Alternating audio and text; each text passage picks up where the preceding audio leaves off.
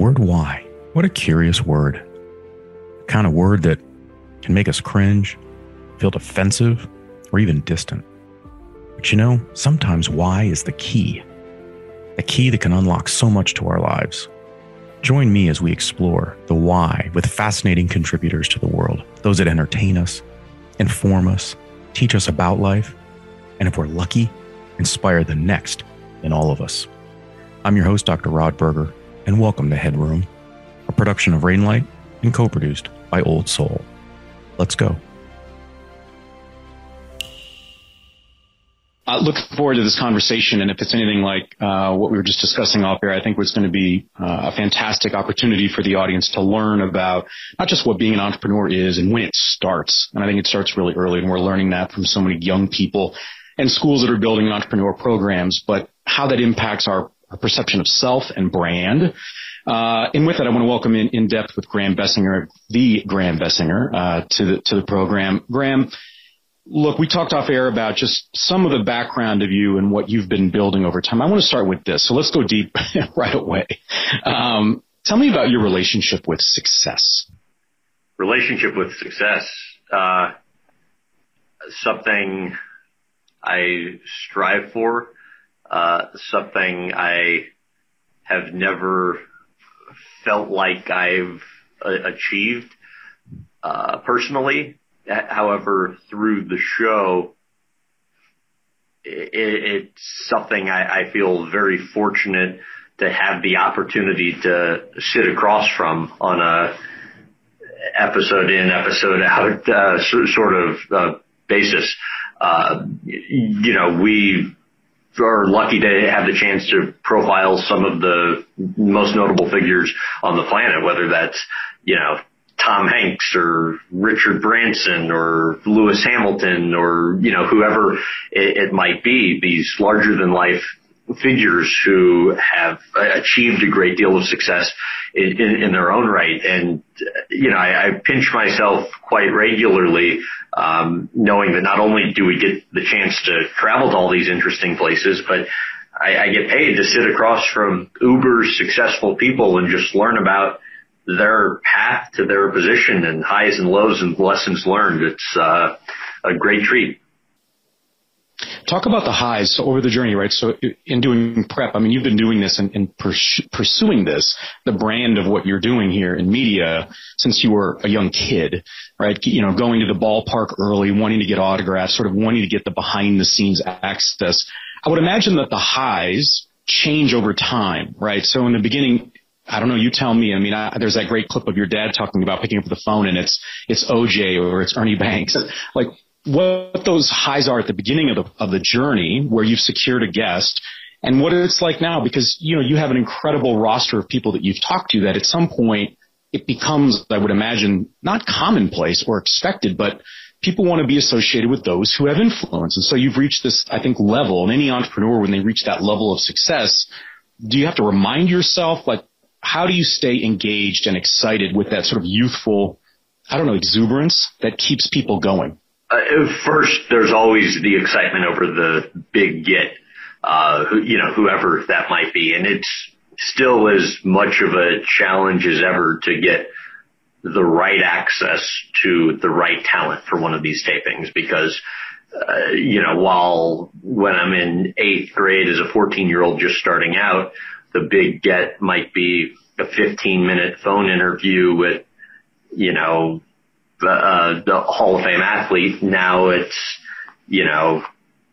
might be traveling to the other end of the world to spend a few days with some A-list star. So the goalpost kind of changes over time.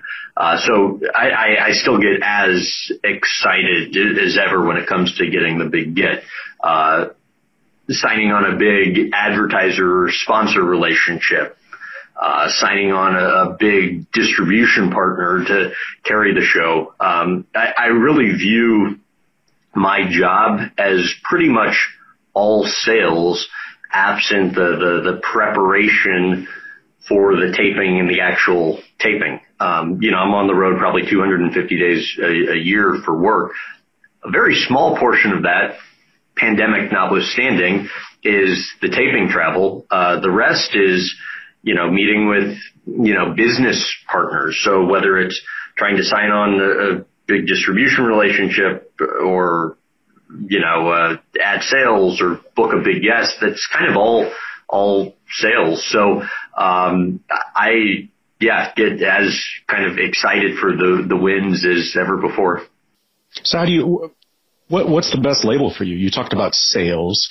You're on camera talent. That probably doesn't do you justice in your ability to ask really good questions and thoughtful questions, and give people space. Like, you're not afraid of the pause, which I think is something that people who follow you, I think that they appreciate, which is you're a bit of a decanter, right? You let the wine breathe and then see how they respond. So what label do you feel most comfortable with? Or it's that old pair of jeans. Is it that you're a business owner? Is it that you are an editor of sorts, a content creator? Like, what makes the most sense for you at the end of the day? I guess I kind of view myself as interviewer and entrepreneur. I've actually never really thought of it, but, any more than that. I mean, for me, really anything I've done to date's been more out of necessity for kind of next step than having charted any like clear cut path and having this kind of grand plan for the show. You were talking about kind of me getting an early start when I was, 8th grade, 14 years old. I think I was just super lucky that a childhood hobby and passion was able to turn into a career. And then, I get laid off early into my career and realize nobody's going to give me the type of opportunity that I was looking for. So just thought I'd see if I could try and figure out how to do it on my own. And then kind of lucked out that as I was doing that, the media landscape was changing. So there was more of a receptiveness to, that sort of thing. And so, that's, kind of it. I wish, there was more to it than that. The sense of being uncomfortable in that space of, look, I think it's natural for humans. We want to put labels on people. We want to put things on a shelf, but you have to be a lot of things when you're an entrepreneur. What was that moment when you realized that you were an entrepreneur? I mean, your age and your generation is very interesting because you're right. This transition in media, right? We went from a world where SportsCenter was everything to then questioning whether it was the personalities, right? And we had Roy Firestone and Dick Schaap, right? And we had Keith and Dan. And was it them or was it the entity, right? Was it the mothership in that regard? And this huge sort of tectonic shift that you were right, sort of dead center in. Was there a moment when you said, wow, I'm on top, I'm riding the wave, I'm in the midst of this, and I kind of need to hit go? When you're in it, you're just trying to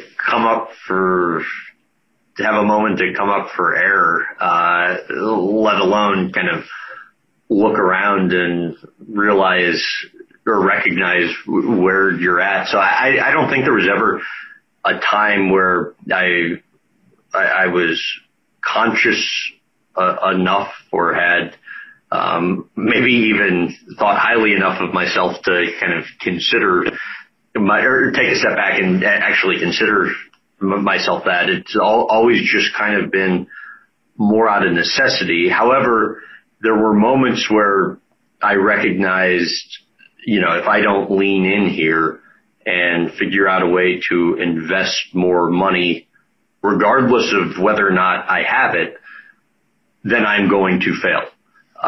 You reach those kind of inflection points where, you're maxing all your time out. There's, no more hours you can physically put into something. You need to hire your first people. Then your staff is maxing their time out.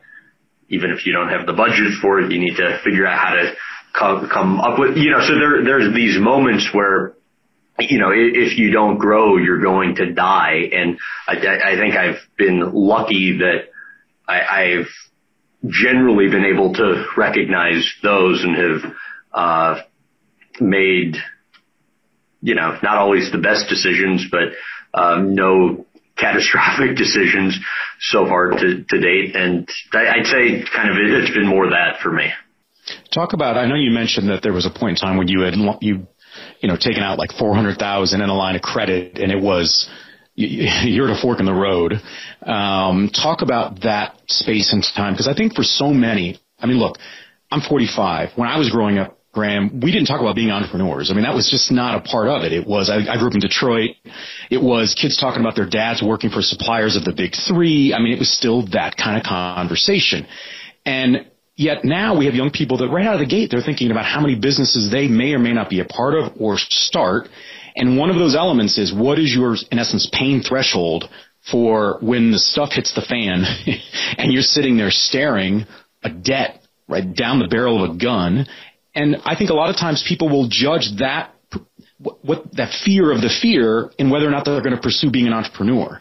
But almost every entrepreneur has gone through that. What was that like in the moment? How do you think about that now in retrospect? And what is a lesson that you sort of would, I guess, give along the way for those that are thinking about that?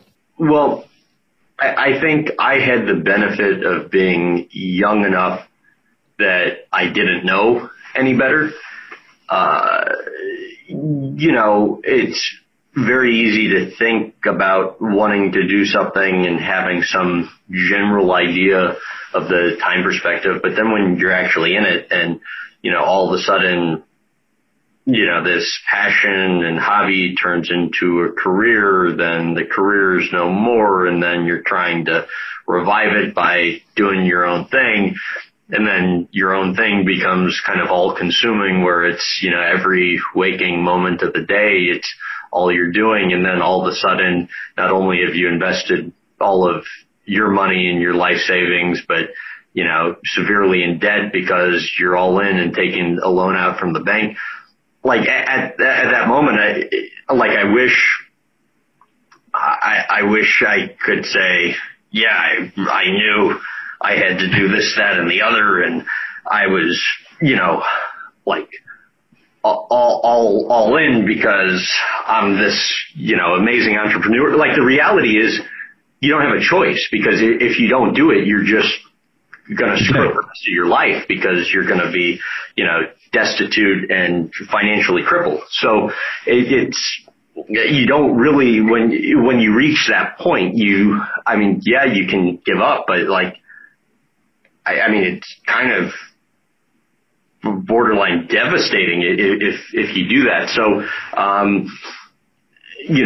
I was benefited by not knowing any better. And then once you're in it, you just don't really have the choice. So I think the lesson I've learned to date is it was really important to me to try and put myself in a situation where, time investment and results could have some correlation, because in my prior roles, I got laid off of NBC Sports, where I was doing digital work for them as, a 22-year-old at the height of the kind of Great Recession.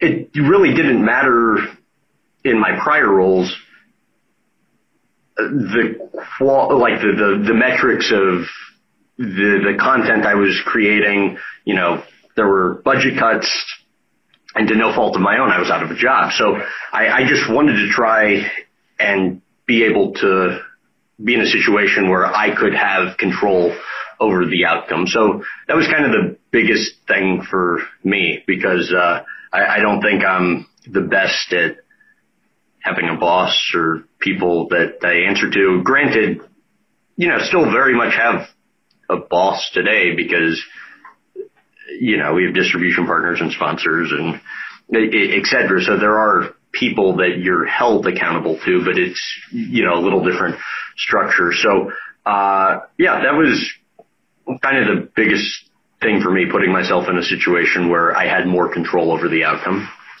So maybe it was because you were young, but I am curious.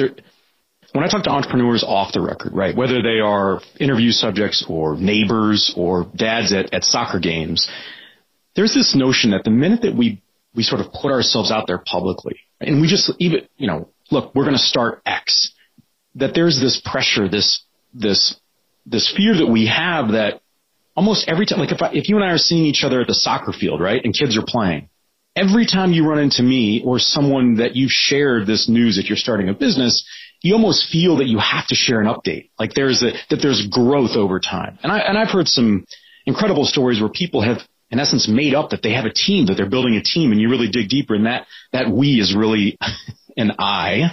But this pressure that we all feel to show growth, and attainment of success as we're building it, right? Because we have the right idea. We've cracked the code, these sorts of things. What was that like along the way as you were going? I mean, I know you had some points of inflection where, you interviewed T.O. and that sort of blows up nationally, and you interview O.J. and then you're getting death threats. So you had some things that I think were really flags in the ground. But talk about that pressure to have that conversation where you could either share there were financial challenges or self-doubt. But how did you handle that? And did you have certain people that you shared everything with? Or did you have something right out of the gate you said, I'm keeping this to myself. It is just myself and my mind. And when I go to bed at night, I'll process that. Yeah. Well, a couple things that come to mind. And I guess the biggest one was when I was transitioning from being, a hired hand. So, working for an outlet to being out of a job and then starting my own thing. During that time, in my early 20s, everybody kind of in my social circle thought I was a success because, I'd been on the Tonight Show and some other late night shows and had some interviews that got a lot of exposure. Meanwhile, I'm a college dropout. I left school after a year and a half because I was getting good work opportunities. All of a sudden, I have no job. I have no money, so I'm living in my old bedroom at my parents' house. And so there's this kind of perception on the outside that I'm this success. And, personally, I think I'm, anything but, and feel very much, like a failure, and realize that, like, if I don't figure out a solution to this, I'm going to need to go out and get a real job in, short order. The clock is ticking. So there was that, and that was kind of personally motivating for me and always made conversations socially kind of strange. And then, when you're in it and in some of those kind of toughest periods, I remember I didn't really have anybody to talk to about it. It was, you have your kind of close friends, but, in your social circle at that time, I mean, people are just coming out of college or going from college to grad school or college to entry-level jobs. And so there's not really anybody that you can identify or that I could identify with and share those experiences with. So, when stuff was at its worst, it's a kind of crippling feeling, both, mentally, physically, like you're all in, like it's, not fun, but there's, no other choice. I think if I had to do it again and I could change anything, it would be, having somebody that I could talk to about those experiences, because it would have helped me get through it. And now I think it's better because, you can just easily, I mean, granted, I could have gone to the library then and read books, but now you can just go on YouTube and type in whatever you're searching for and find somebody, talking to about that. Even, 12, 13 years ago when I was, or 10 years ago when I was doing it, there was kind of less of that content readily available at your fingertips. So, Yeah, that's, I think, kind of what it was like for me.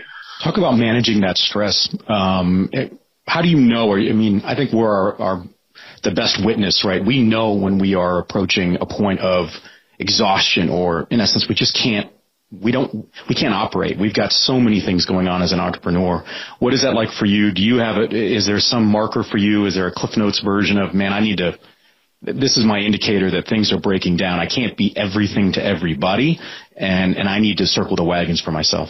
Well, back then, I remember there was a moment, I was living in like a bedroom at, my parents had like a rental apartment, and they were letting me stay there rent free. And we had somebody cancel an episode taping on us, and I needed a new taping with it, like last minute, the night before we were supposed to fly out, and I needed a new taping within a few days of that to be able to have something produced in time for air that was even marginally decent.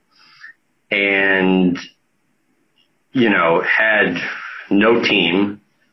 We're doing all freelancers. So, to find a new team of people on a couple days notice to fly somewhere, let alone find a new guest to book on a few days notice when you normally spend 100 hours preparing for something, a nightmare. And I remember kind of, for me, that was the moment where I was just like, sitting on a bed in this apartment, realizing like I can't, it was just like, that's my max. Like, you reach a point where you're just like, you can't like physically, give any more. I think it's moments like that though that help you,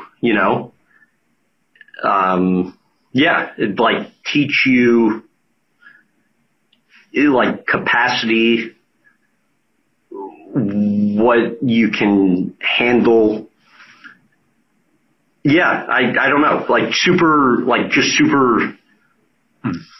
valuable experiences to be able to go through that. Building that resiliency. Yeah, and then as you go through situations like that, more, on occasion over time, it then, at least for me, I think taught me to manage stress and pressure at least marginally better, whereas now, stuff that would normally whack me out completely, it's just, you have an easier time with, and I've kind of learned that's part of the game. And then over time, and you have a little more success, you then have more resources, so you were able to build a team to handle some of the crap as well, so you aren't, shouldering everything. And yeah. Let's talk about brand. So I always find it interesting when a company is the person and their name, because we are in a world where brand is everything, right? You've got to be aware, I guess, of how you're represented, what you're aligned with, what you're associated with 24/7. At what point did you realize, I've got to take this very seriously? I can't just be the young, cute kid out there where people go, oh, that's so nice, right? He went to school with Costas' kid and he's just persistent, right? If you'd been doing that at 30, who knows what the response might have been. But at what point did you say, wow, I really need to think about this because my name is on the cover here, right? And there are implications to that as well, because I would imagine that you feel like you're in a fishbowl. Yeah, I think, early on, it was very clear I was getting access to folks because, it's the novelty of a 14-year-old kid running around the locker room, or even who has the guts to ask some deep questions, right? Right, or even an 18 or 19 or early 20-year-old kid with audience size, with access disproportionate to audience size. But, it was kind of a very natural progression, I think, in terms of, it becomes increasingly obvious that you can't use, I'm a 5-year-old doing interviews is a selling point. Like, who cares? You're like everybody else. So there's that, and you begin to recognize, you're judged based on the quality of your work as opposed to, bullet points and, a pitch email in terms of being able to get access to, some of these larger than life figures or get on outlets that, give you big audience sizes. So I think there's like that piece of it. And then at an early age, I think I was always conscious of being careful about whatever you put out into the, digital ecosystem, because that's out there forever. And they probably give a lot of credit to my parents for that, who've been big influences, to me. But, whether it was, a picture from a party that you untag that gets posted on Facebook, or just always kind of being conscious of, what you put on Twitter or, wherever. There's not a lot of, I think I was always operated under the thinking that there's not a lot of upside by posting anything that's even, borderline controversial or inflammatory, especially considering, you want to get access to people from all walks of life, regardless of what their beliefs or, political affiliations might be. HeadRoom is produced by Old Soul, a one-stop marketing agency that understands the power of brand and nuance. Reach out to my guy Matt at Old Soul and supercharge your brand and content strategy. That's Old Soul. Shoot Matt a note at aoldsoul.com. That's AOLDSOUL.com. And now, back to our guest. So talk about the transition, because when you were young, right, you're a teenager, you're just dressed like a teenager, and then all of a sudden you flip over into incredibly professional. So that to me seemed like a transition. Was that in depth? Was that when you kicked off the show? Like, that had to be a conscious, I think, choice to say, I want people to experience me this way, just like an Oprah might, or some, a Dan Patrick. So talk about that piece, because I would think that that's a part of it when you're conceiving of an audience that may or may not be interested in what you're building.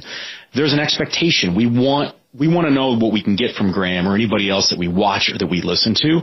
Talk about that, because that, to me, lends itself to how you're staging the interviews and what kinds of locations, lighting, the behind-the-scenes stuff. Like, it plays a huge role. I wouldn't imagine that was just by accident.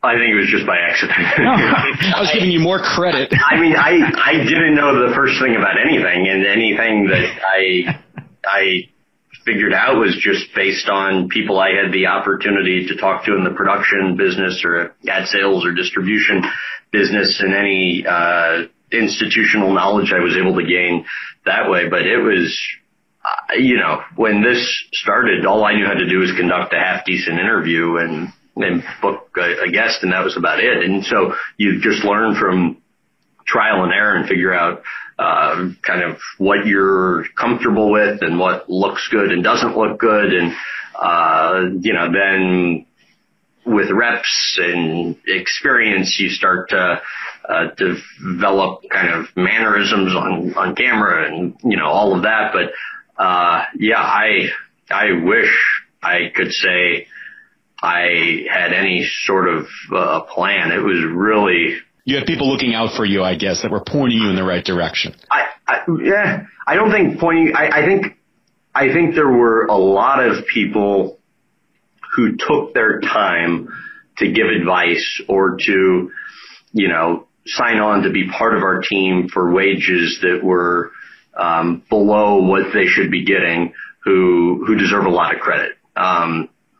But I don't think there wasn't like any one person I went to for advice, but there were a lot of people that helped out a lot when they didn't need to. And, I think also any young entrepreneur, I would highly encourage to reach out to people in the business who you aspire to be like, because even if it takes a few messages or they don't respond, some will. And, those conversations go a long way in not only immediately helping, but then developing a network is important, and relationships are important, and whether or not they immediately benefit you or 10, 15 years down the line, at some point, knowing that person could stand to create an opportunity for you. And so there's only upside in doing that. And, a skill that I think is really not taught enough in our educational system is sales. It doesn't really matter what you want to do in life. Nobody's going to be a better salesman for yourself than you. And so I think it's really important that people learn how to do that, push themselves to get out of their comfort zone. Might not always work out, but it, is only beneficial to know how to do it. Let's pivot and talk about the evolution of media. Now as we stand here, 2021, 2022, everybody can put a podcast out. Everybody can. Everybody does. Everybody does. Everybody has an opinion. They write something. They think everyone should be reading it and watching it. What's the impact on you and in depth, and how does that then play into what your larger goals are? Do you have to be that much more innovative in your mind? Is that something that builds in the necessary fear to sort of keep the coal in the locomotive going? Talk about just the changes that we've seen, because it's now a very, very crowded market. Yeah. First, I have a very long way to get to where I'd like to be professionally and with the show. So I should say that from the outset. I definitely don't have all of the answers. I think my career, or at least hope my career, is very much in its infancy relative to my goals. I think it's a great thing that the barrier of, it's, low cost, easy barrier entry now. I think so often people have been unable to break into the industry because of various factors, money notably. Now, for a nominal cost, you can, develop an audience.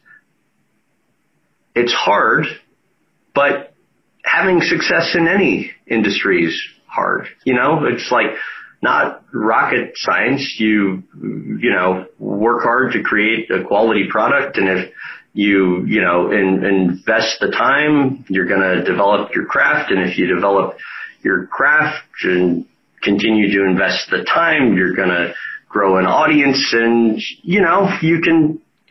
anybody can figure it out. So I also think competition is good.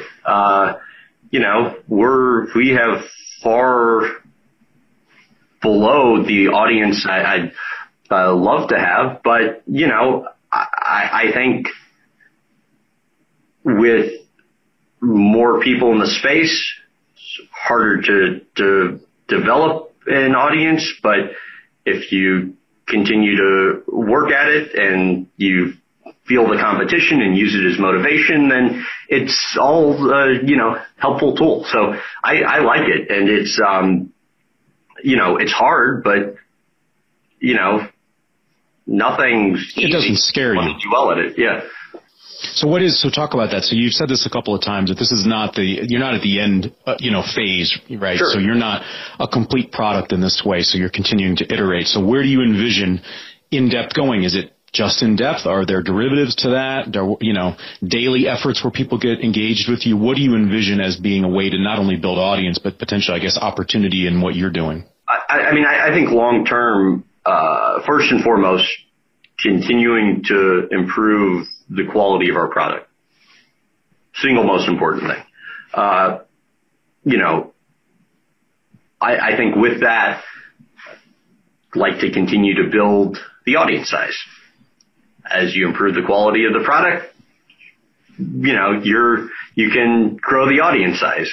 As you grow the audience size, you have the resources to improve the quality of the product. So they do go hand in hand. I need to continue developing as a talent and interviewer. Long term, I'd like to continue to open the show up in terms of subject matter. So, right now we primarily feature athletes or people with some connection to sport. I would, very much like the show to be in a position where, 1 week we're having on President Obama, the week after that, Julia Roberts, the, week after that, some big name athlete, the week after that, Kanye West.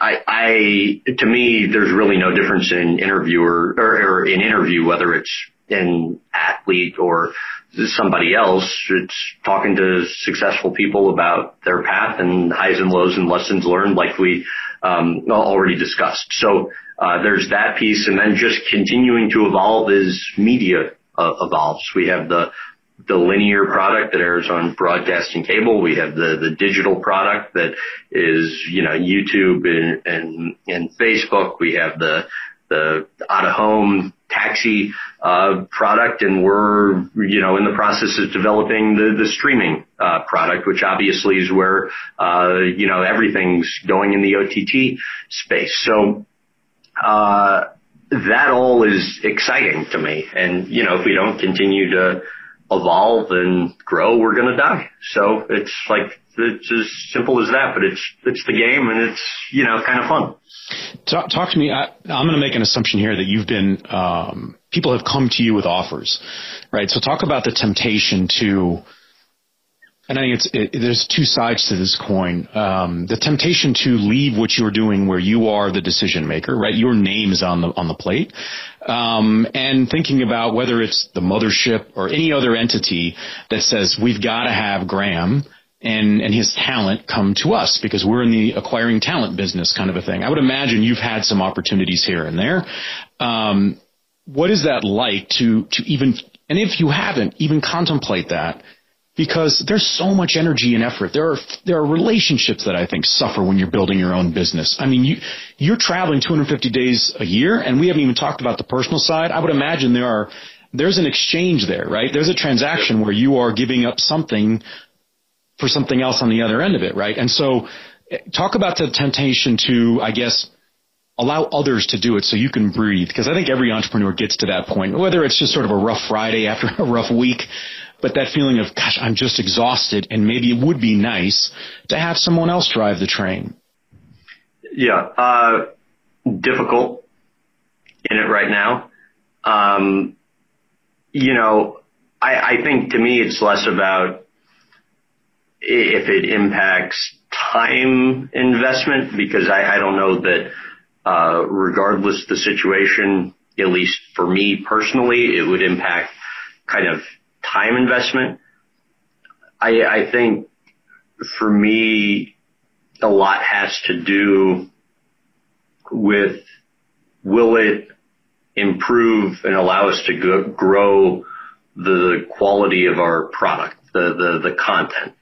And then with that, can we maintain and grow, our team of people who, we have, I think 12 full-time folks now, with a couple more full-time. We'll probably be 15-ish, in the next, month or two, which still very small, but biggest we've, ever had in terms of full-time folks. And these are people that have, put in years of their, professional efforts towards kind of similarly growing and pursuing these goals of ours. So I think a lot has to do with that, and then also ensuring that we're in a position where we can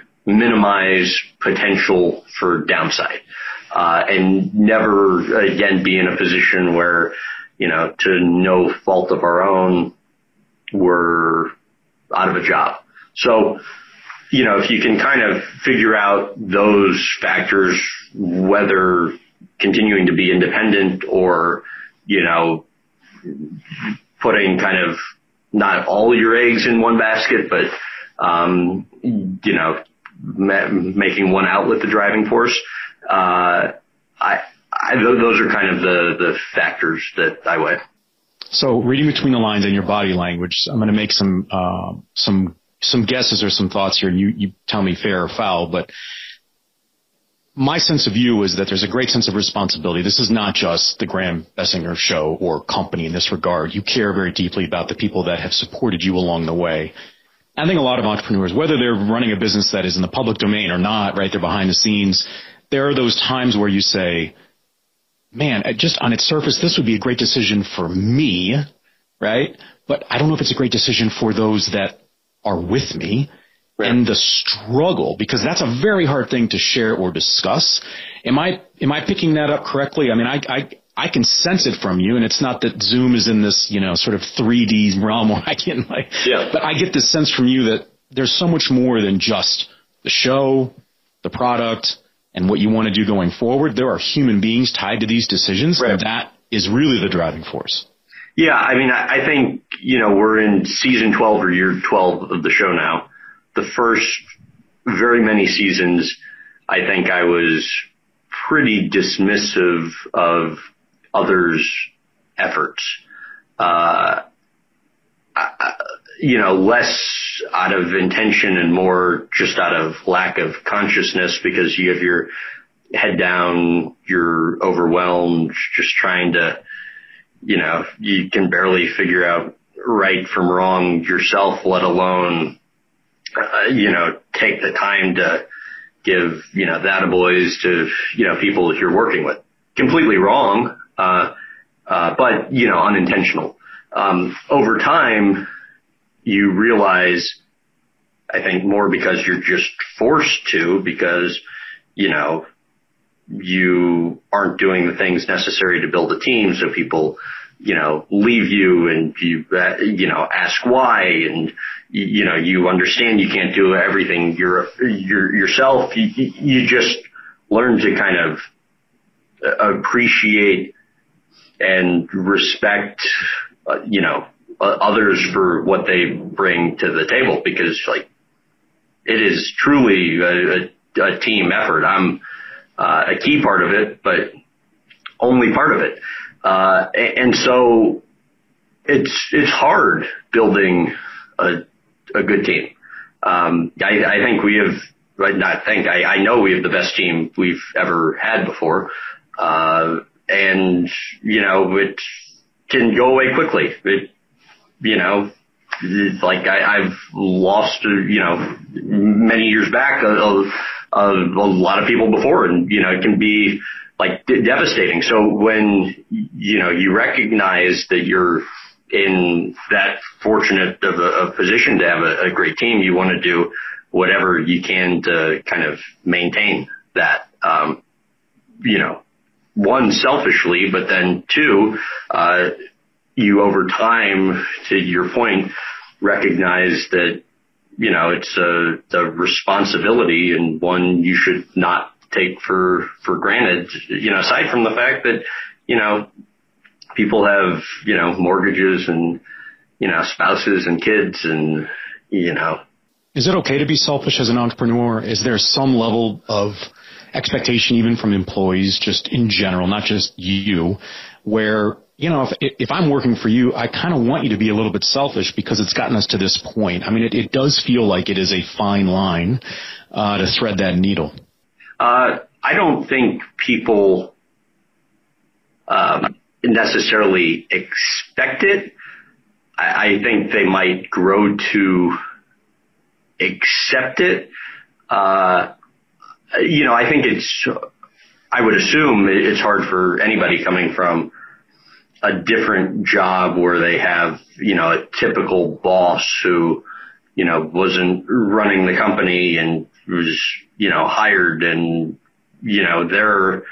everybody's jobs don't depend on that boss meeting, certain financial goals where everything's riding on kind of their shoulders.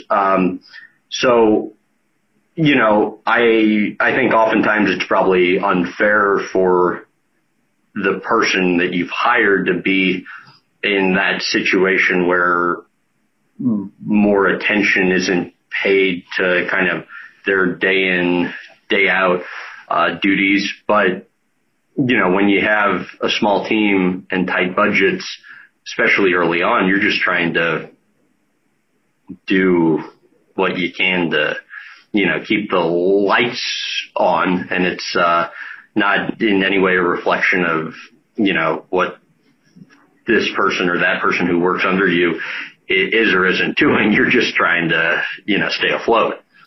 All right. So as we are now in the fourth quarter of our discussion here, let's go a little bit lighter. So my 9-year-old Heath Berger wants to be a sportscaster. And so I was telling you off air, he wanted me to ask you, what interview got away? What's the one that sticks in your craw? That you're okay saying, Paul. Well, I was okay. I'm not going to give the name right here, but I have one where, we're in it right now where, we've done, a taping with, this person and, they've decided they don't want to do the rest of it for reasons that, really make no sense. But, everybody has their reasons. And so, there's always something. And I think, one of the challenges that you have to grow to enjoy in order to continue in a role like this is to, be able to deal with kind of the unexpected and different personalities and catering to egos and, last minute requests that blow everything up.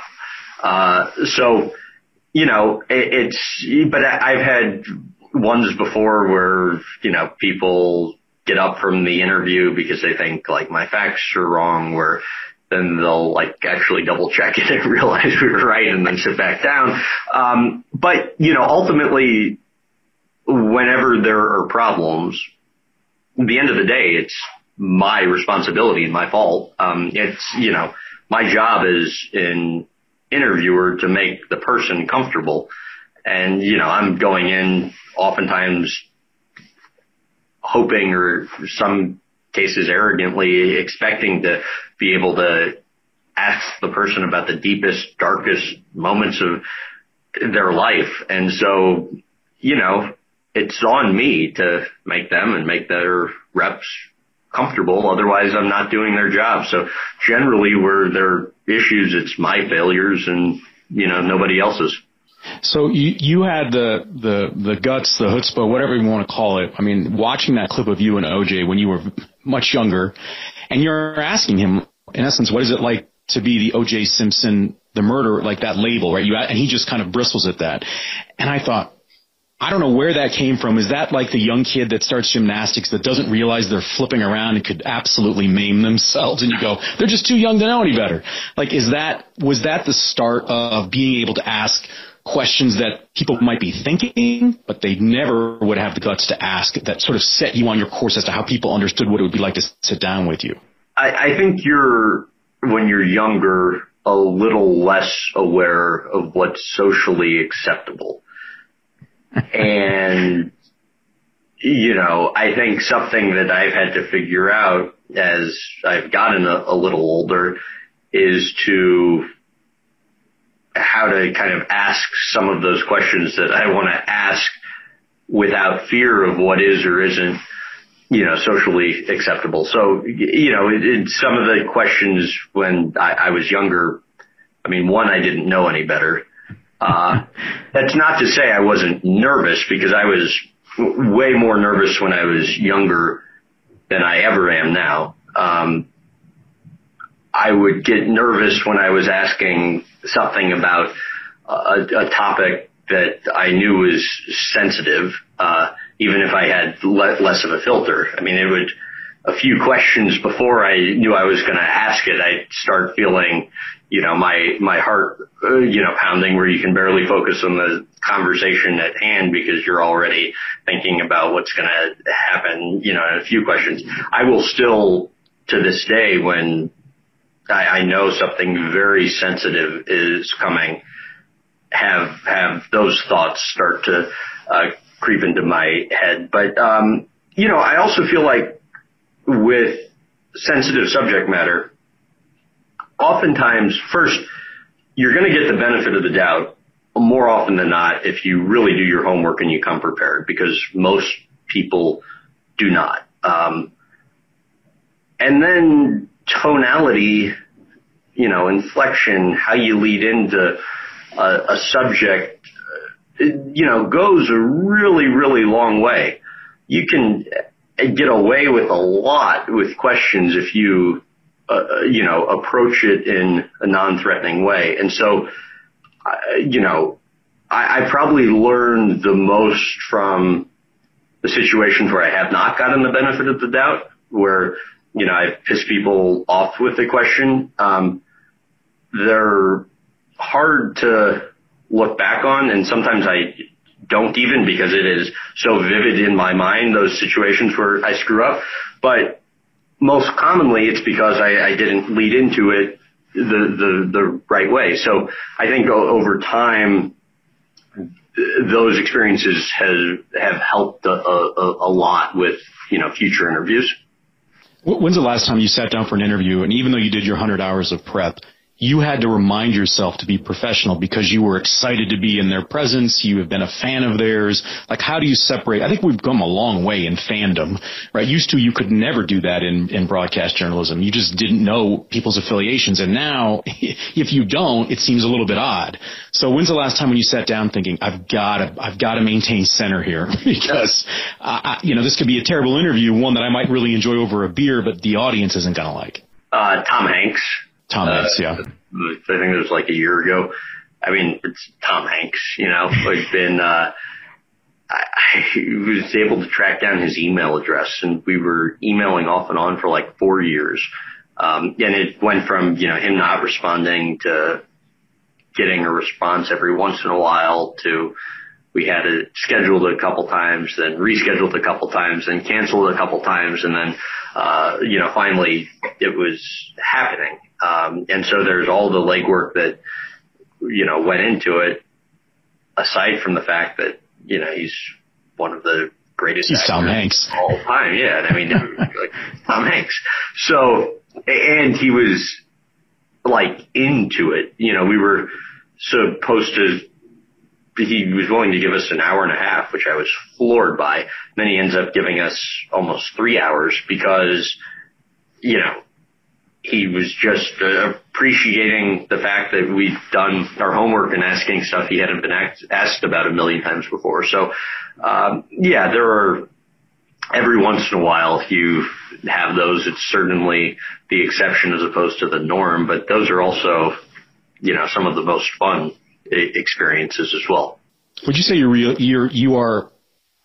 are you living your dream out when you think back at the young kid that would get baseball signed and these sorts of things? Like, you wouldn't have known it then, but do you feel like you are actively engaged in the dream that you have built? Look, I think I always thought I'd be farther along than I am right now, but I think, I'm very conscious of how lucky I am to be in this position and doing the only thing that I've ever wanted to do, since high school, and having a team of people and a team of partners and a family that, believes in me and supports me in that endeavor. Feel super, super lucky. And, admittedly, and this is no joke, at some point every day I'm like, I just think to myself how incredibly fortunate I am. So, yeah. I'll close with this. What's it like to be interviewed yourself? I mean, you're the one with the playbook typically, and here I am, the offensive coordinator today with my questions and prep on you. I mean, actually, this is fun because most of the interviews that I've ever done have just been more, about who we're interviewing or, rarely do they ever go in this direction. And to the extent they do, it's only kind of momentary as opposed to extensive. So, and you've clearly, spent time doing your research, which it makes it enjoyable and fun. So I appreciate the opportunity. Well, we want to thank Graham Bensinger. You can check out In Depth. Where can everybody go? I want to make sure, I know for me, I'll let the audience know. I'm the Facebook guy that, I close my night listening to podcasts all the time and I watch Facebook clips. So I get all your stuff in my 3 to 5 minutes, and then I'll mark it and then I'll watch it later on YouTube. But where can people go? I mean, the one destination they can go to find out where all of our content is on all of our platforms is grahambensinger.com. Then the next platform, the easiest one that I encourage people to go to is our YouTube channel. They can just search Graham Bensinger, as that has all of our archived content over the years as well. So those would be the two places. And again, you can see us weekly on TV, digital, podcast, etc. But grahambensinger.com is the best place for that. Well, keep crushing it. I think the entrepreneur audience is going to learn a lot just in what it's like, and whether we are starting a shoe company or a multimedia company or a consulting company. I think understanding brand and our own place in that ecosystem is important. And Graham has done a very eloquent job of laying out just his experience and his journey. I think we're all the better for it. Once again, I'm your host, Dr. Rod Berger. Thanks for taking the plunge into HeadRoom, where we uncover the why behind the what and who impacting our lives. HeadRoom is a production of Rainlight and co-produced by our friends at Old Soul. I'm your host, Dr. Rod Berger, and this is HeadRoom.